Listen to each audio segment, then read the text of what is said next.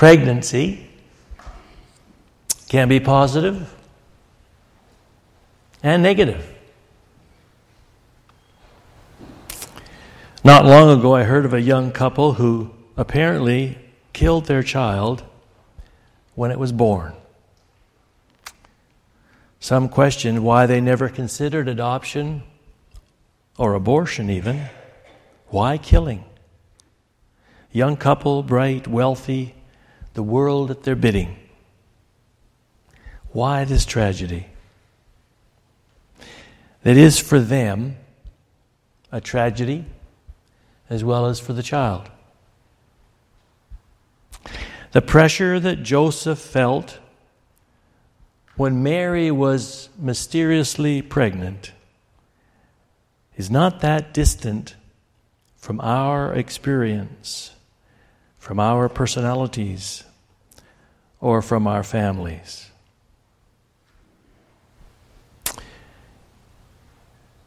Years ago, in 1823, Thomas Jefferson wrote the following words: "The day will come when the mystical generation of Jesus by the Supreme Being as his Father in the womb of a virgin will be classed with the fable of the generation of Minerva in the brain of Juniper." I guess presidents don't have clarity either.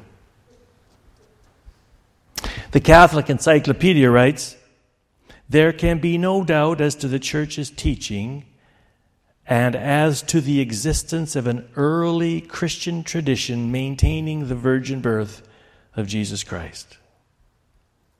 The mystery of the virginal conception is furthermore taught by the third gospel and confirmed by the first." You'll remember Larry King, quite active on television in the 90s and even the 80s. Talk show host was once asked who he would most want to interview if he could choose anyone from all of history. King said, "Jesus Christ." And the questioner said, "And what would you ask him?"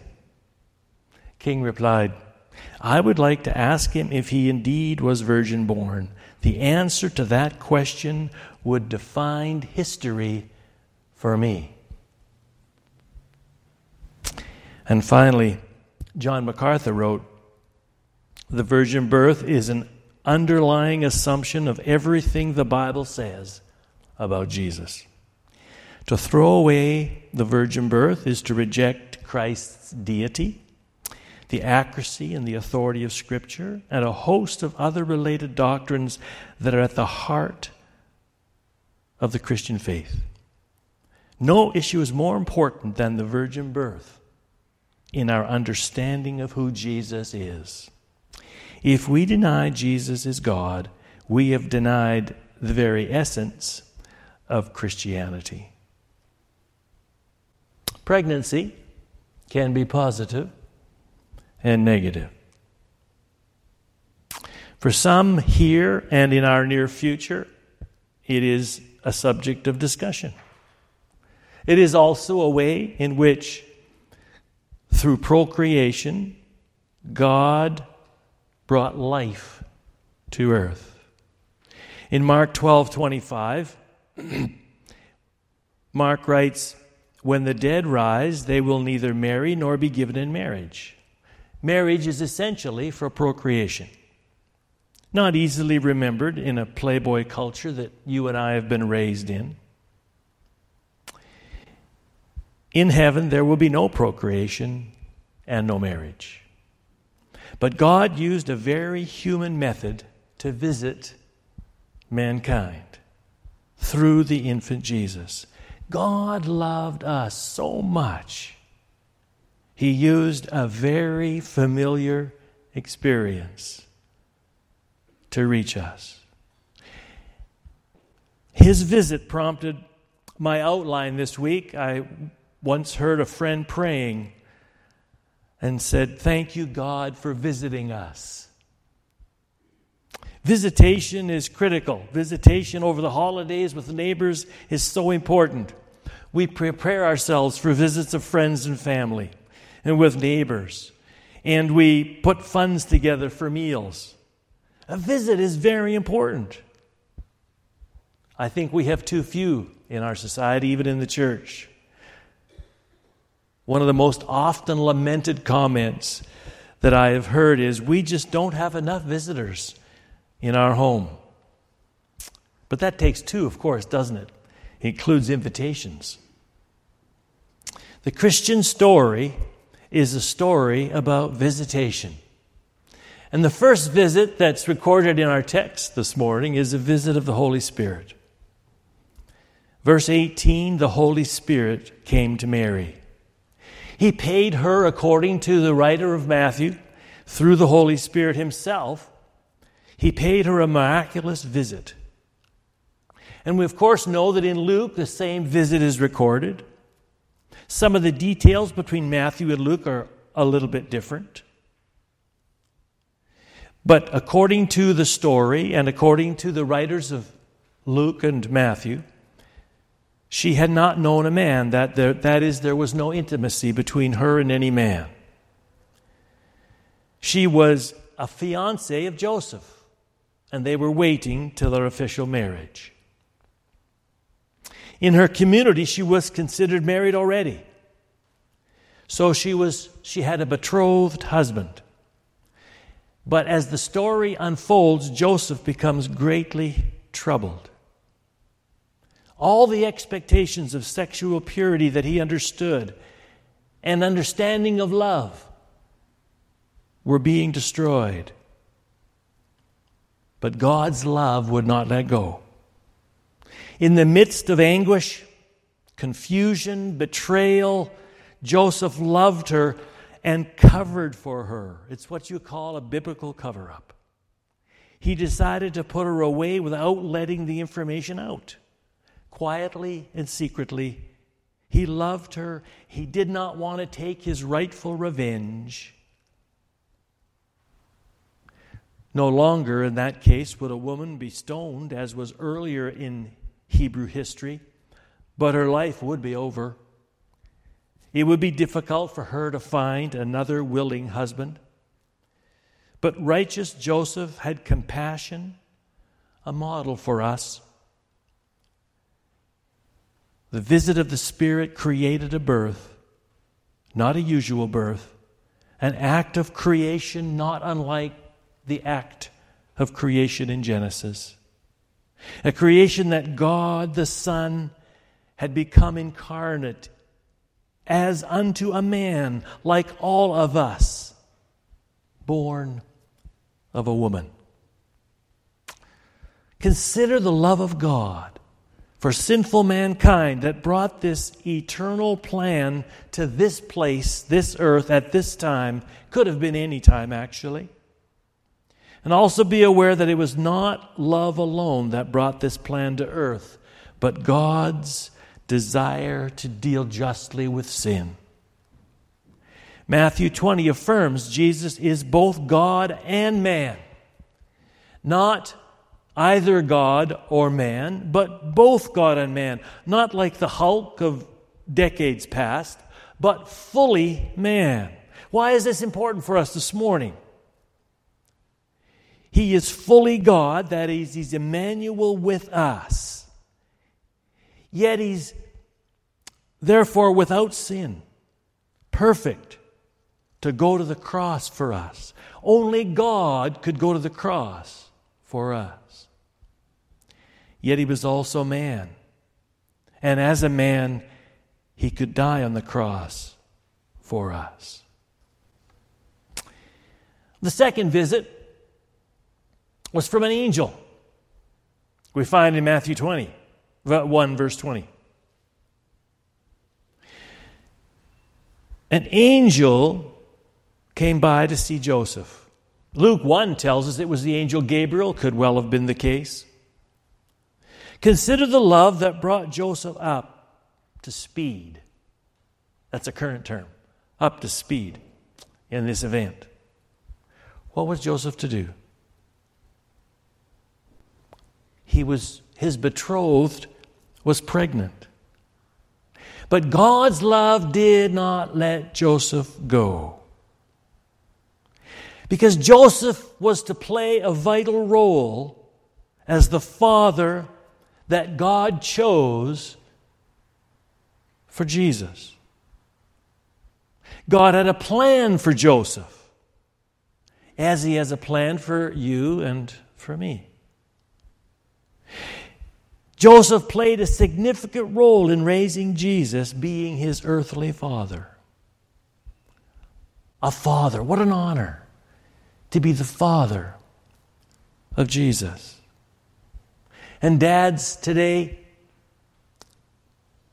the honor you have to be a dad is no less important to the children you care for and know. Your prayers for your children need to be constant, disciplined, and always.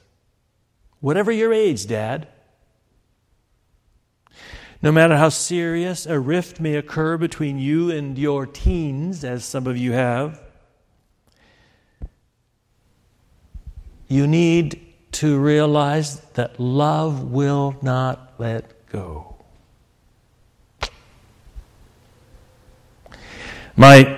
Someone said my teenager finally found a stereo headphones that he'd been looking for some time. He got a haircut.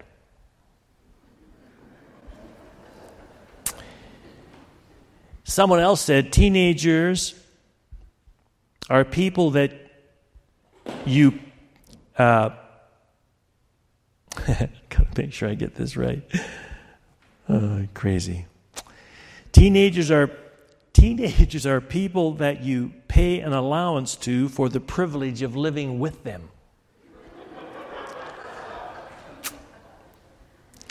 And so some of you have them. You're parents of them. And they are your prayer priority all the time. What a privilege for Joseph to be the dad of Jesus. Some time ago, Dr. Billy Graham, when he was speaking in Madison Square Garden, offered these following suggestions to curb juvenile delinquency. And if I might add, the significant misuse of drugs in our lower mainland. Number 1, take time with your children. Number 2, set your children a good example. Number 3, give your children ideals for living. And 4, have a lot of activities planned. And 5, discipline your children. And finally, teach them about God. We need such a love as parents and dads particularly that we do not let them go. Third visit that took place, as we find in Scripture, is the visit of God Himself. The visit of God Himself. Verse 23. And Matthew makes a reference, of course, to Isaiah 7:14, a text that the Holy Spirit chose in Matthew to use a reference to God, Emmanuel, with us. Isaiah 7:14. Emmanuel, God with us. Also, John 1:14 says, the writer to John says that God tabernacled amongst us. The word tabernacled is a word that means He tented with us. Through Jesus, the coming of Jesus, God tented with us. Consider the love that brought us into this Christmas story this morning, and God paid a visit. God's love is so great that He will not let us go. He used all means to bring this love to us. He used people to bring this love to us. People like Mary and Joseph and Simeon and Anna and Elizabeth and Zechariah. He used husbands through all generations, according to Matthew 1. Husbands of all generations from Adam. He used writers to keep track of that genealogy. Emmanuel. God with us. God paid us a visit. For God's love will not let you go. And He still today uses people to remind us that He loves us. God still visits us through friends, through pastors, through teachers, through spouses, through Alpha, to get His love through to you and me. God visited this earth in an infant, Jesus. And the prophecy from Isaiah was fulfilled when Jesus was conceived by the Holy Spirit. What God planned from time immemorial, from the very beginning, occurred because His love would not let us go. His love would not let you go. During the war, a man died, and his two friends were desperate. They wanted to give him a decent burial. They found a cemetery in a nearby city, a village actually, and it happened to be a Roman Catholic cemetery. And the dead man had been a Protestant. When the two friends found the priest in charge of the burial grounds, they requested permission to bury their friend. But the priest refused because the man had not been a Catholic. When the priest saw their disappointment, he explained that they could bury him outside the fence. So this was done. Later they returned to visit their friend at the grave, but they couldn't find it. They searched, and finally it led them back to the priest. And of course they asked him, what happened to the grave? The priest told them that during that night, he was so unable to sleep because he had made them bury their friend outside the fence. So he got up and he moved the fence to include the dead soldier in the cemetery, to include the undeserving inside the fence.